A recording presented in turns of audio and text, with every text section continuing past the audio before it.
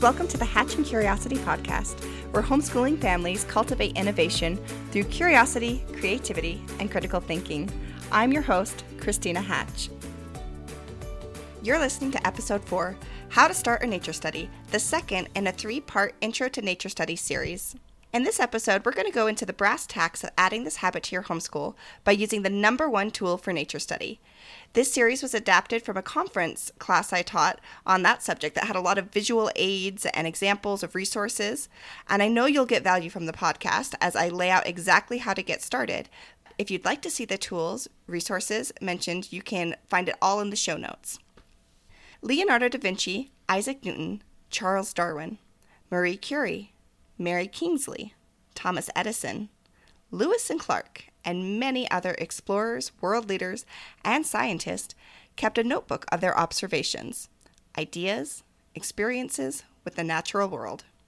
These books are sometimes called field notes, a pocket notebook, adventure log, diary, natural history logs, botanical illustrations, and are most commonly referred to in our circles as nature journals.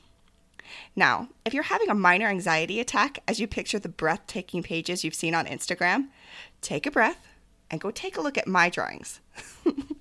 Seriously though, my art continues to improve, and whether you're an artist or not, I have great news for you. Jennifer Landon, a botanical illustration professor at North Carolina State University, says the abilities to see without bias and to focus on detail and pattern require training, not talent. I read a great article on the importance of the lost skill of drawing written by her. She is a biology professor who is reviving the merit of drawing as a way to learn because, she says, when we draw, we see things we'd otherwise overlook. Students in her class learn how to see and, in turn, how to draw.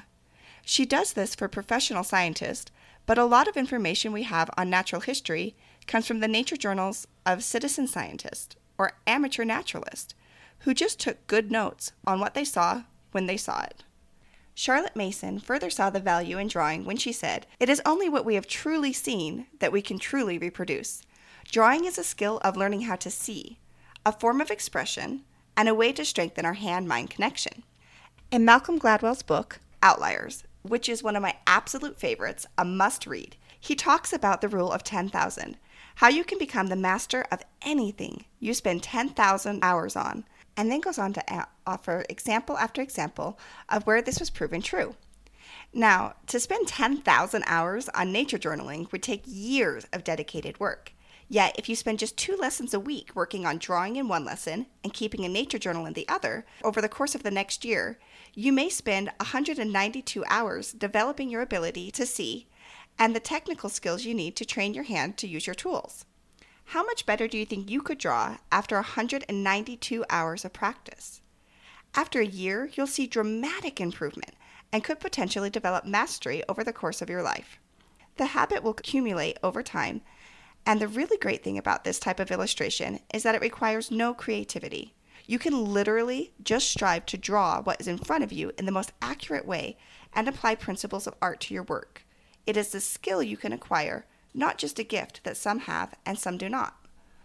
Having no art background myself, this was still daunting, so I found some amazing resources I'd like to share with you in the show notes.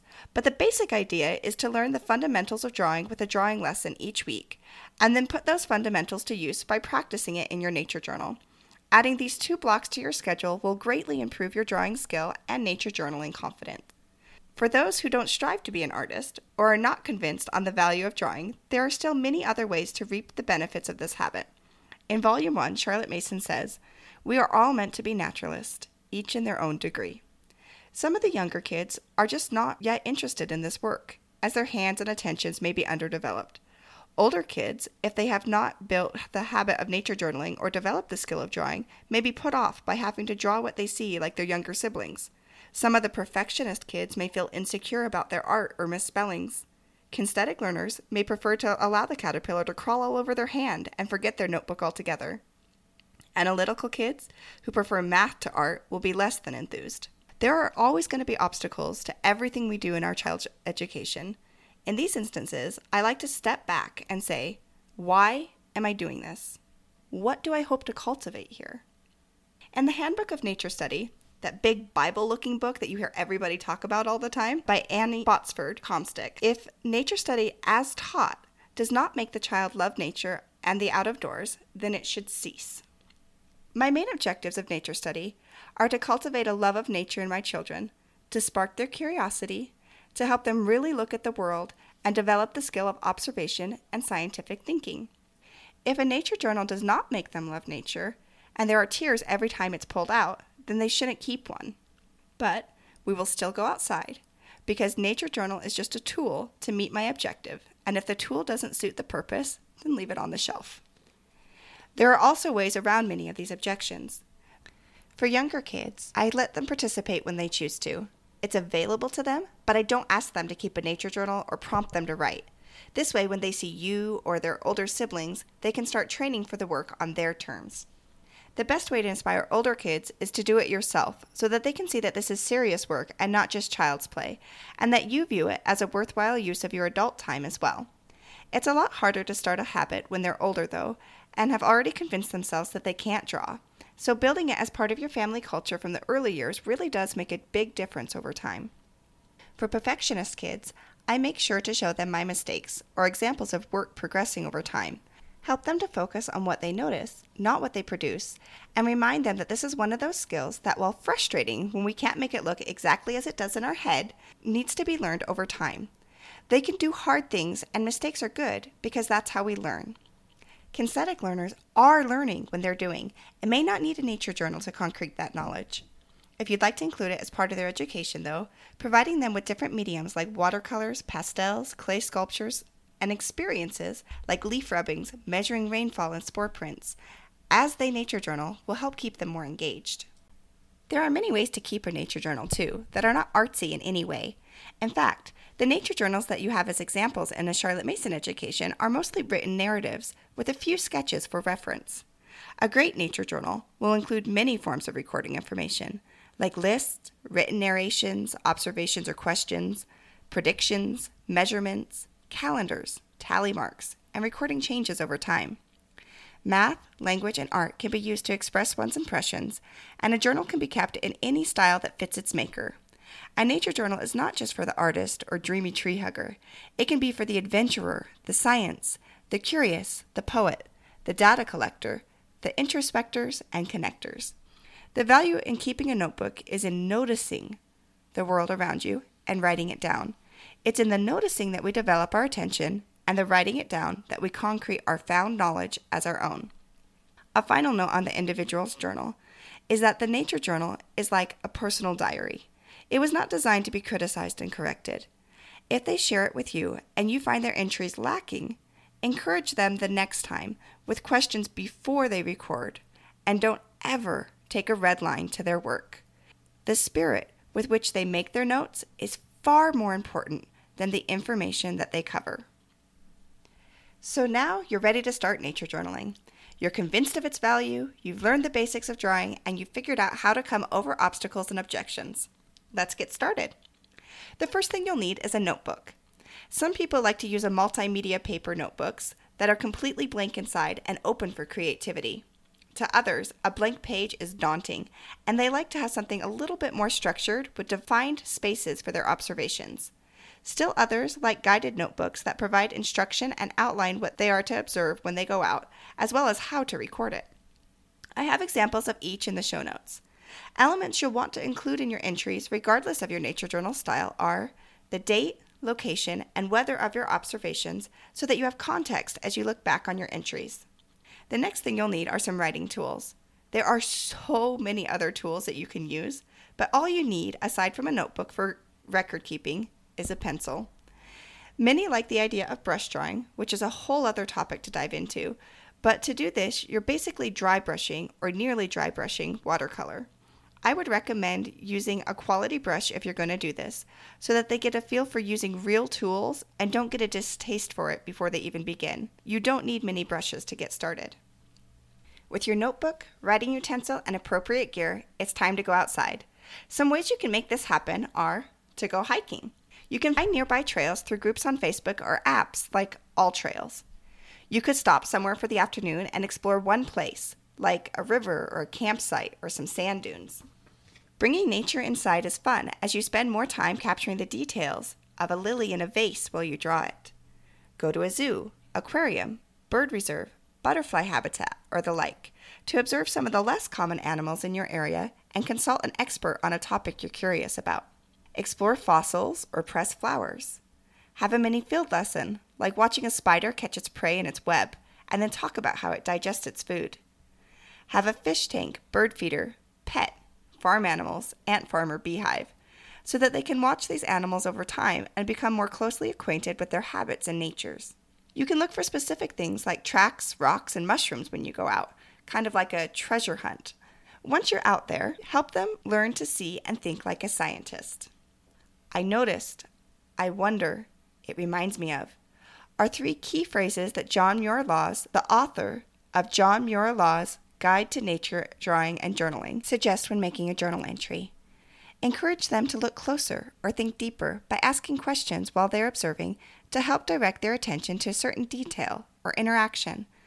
Or after they tell you what they saw, but before recording it, draw out closer inspection, deeper thought, or more detailed recollection. Questions like, how do you think they stay in that formation?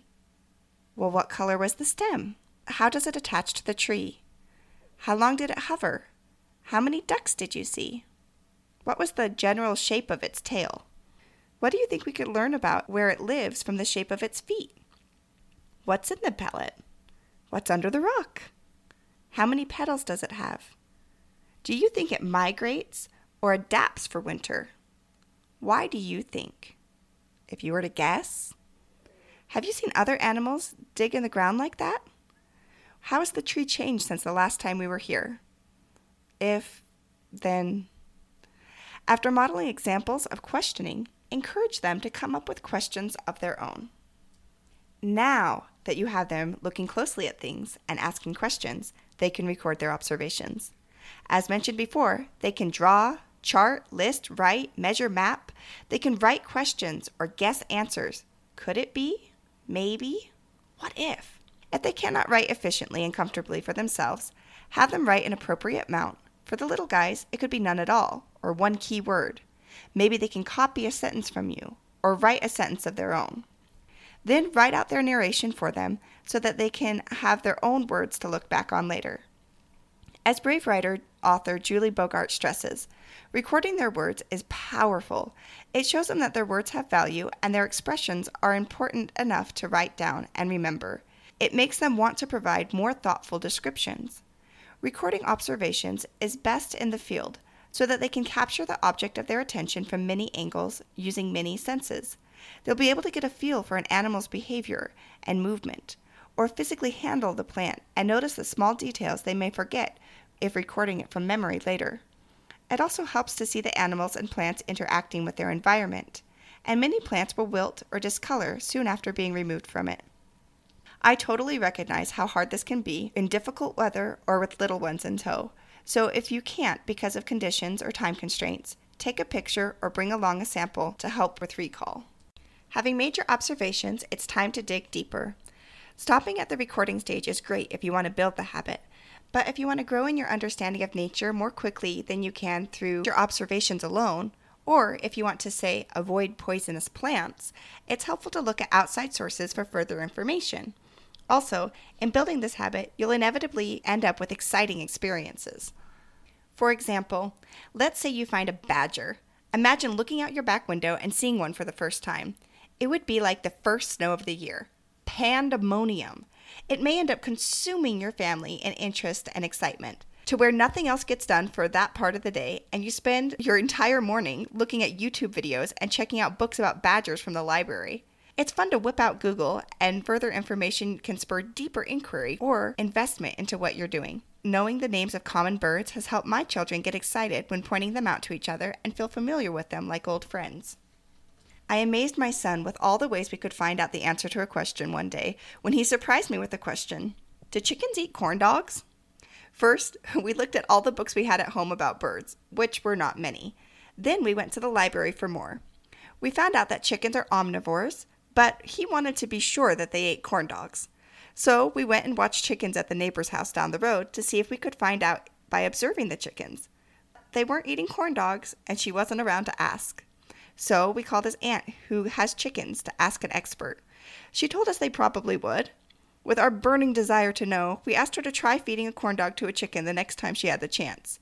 It just so happened that her kids had some leftover corn dogs for lunch, so after a quick trip to the pen and learning through experience, we were happy to announce that chickens do indeed eat corn dogs. The point of this silly story is to show that Google isn't our only source, and it's fun to find our answers in quality nonfiction books, field guides, living books, experimenting, and talking to an expert.